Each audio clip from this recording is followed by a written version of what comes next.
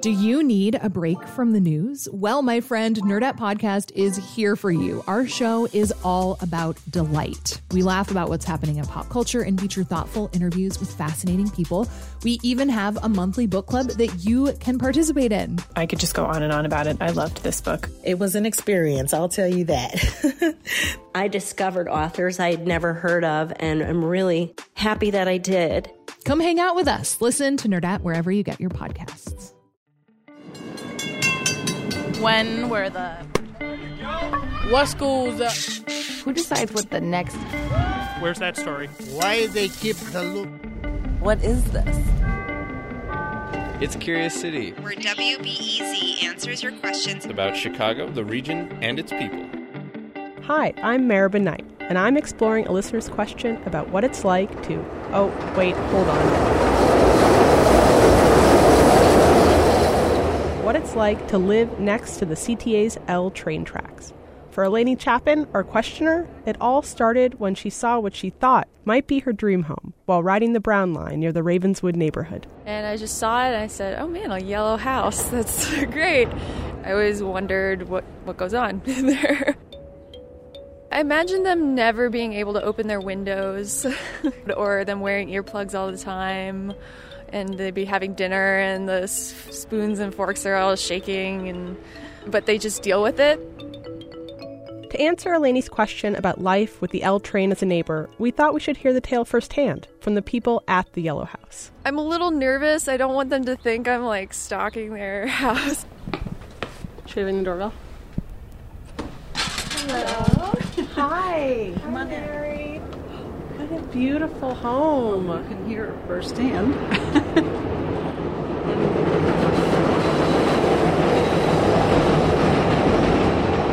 And it's even louder outside. We used to sit on the front porch all the time, but we don't much anymore. Mary and her husband Floyd bought this house 25 years ago. When we decided to buy this, we talked about whether or not we'd want to be by the train, and neither one of us cared at the time. Mary, who prefers to use only her first name, says some of her experience is close to what Eleni expected. If we get a phone call, we run for our closet. I can show you my china cabinet. The train literally moves things forward in the cabinet, moves them to the side, turns them slightly around. It's unbelievable.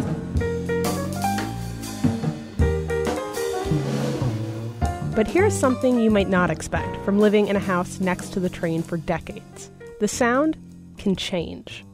Mary feels it's gotten louder, probably after the Brown Line renovation finished in early 2010.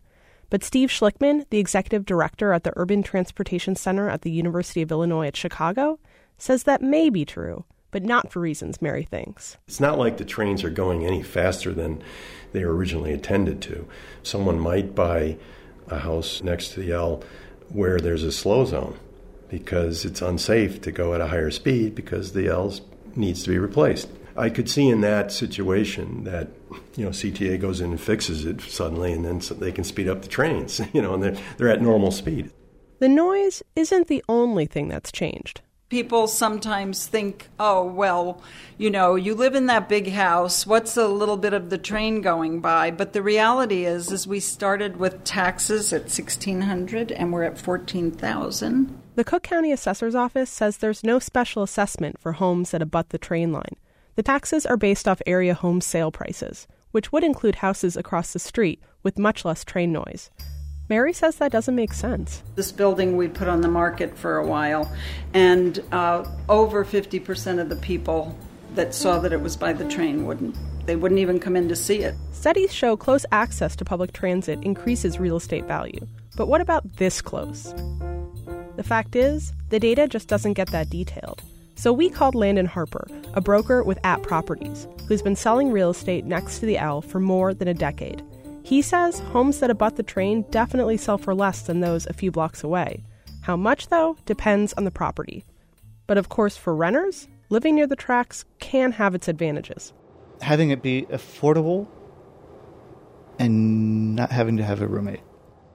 WBEZ engineer Colin Ashmead Bobbitt rents an apartment in pricey Lincoln Park West. He pays $500 a month for his one bedroom in a converted carriage house, about a third of what you'd expect.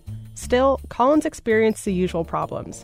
His place is practically under 3 train lines, so he's had books fall, glasses break, that kind of thing. But life near the train means life near commuters, who maybe can see you. Just last week, a buddy of mine sends me a text message, and it was just like, "You doing laundry?" I'm like, "How do you know? What are you here?" And he's like, "No, headed downtown. I'm on the red line. Saw you go outside with your laundry basket." I'm like, "Oh, that's great." You know, the entire city of Chicago gets to see when I do laundry. You know. Colin says he's adapted. It's been 4 years now, and he says the sound of the train has become such a constant that when he doesn't hear it, life just seems off kilter. When I first moved into this place, I was here for a couple months, and then I went back to my hometown. And my mother's house is in sort of like a suburban neighborhood, and all I heard was crickets. And it really freaked me out that there was no trains, no sirens. The soundscape of the city was far, far away. Here's something we found. Neither Colin nor Mary has complained to the CTA about the noise. In fact, few people do. CTA says they received only 7 complaints last year. The previous year, just 14 complaints. Good news, right? People adapt to circumstances, even getting used to trains screeching by every 8 to 10 minutes. But Mary's goes farther. Despite her gripes, she admits there's a bright side to living so close to the L. The most fun time to me is when it's in the evening, it's starting to get dark, but it's not dark, and the train goes by, and the lights are all on, and you think to yourself, there's a whole world out there. Museums, bars, restaurants, and these people are going and coming, and there you are, you're watching it all. I mean, I think that's the fun part to me. Every day, she asks herself, is it worth it? Some days, it is. But others, like when she looks at her surging tax bill and the train comes screeching around the corner, not so much. But Steve Schlickman, that transportation expert from UIC, says maybe there's hope. The CTA has started to replace old cars with quieter models. And when the agency built the Orange Line in the early 90s, they installed noise barriers. Schlickman says such changes are a harbinger for what's to come. As this system evolves and gets rebuilt, I think in the long run it'll become quieter.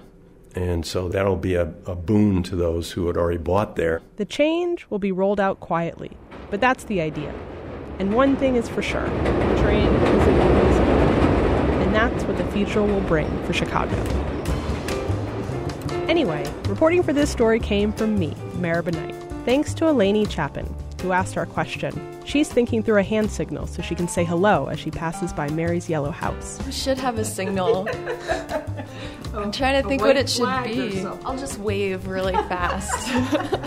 Curious City was founded by Jennifer Brandel, WBEZ, AIR, and the Corporation for Public Broadcasting.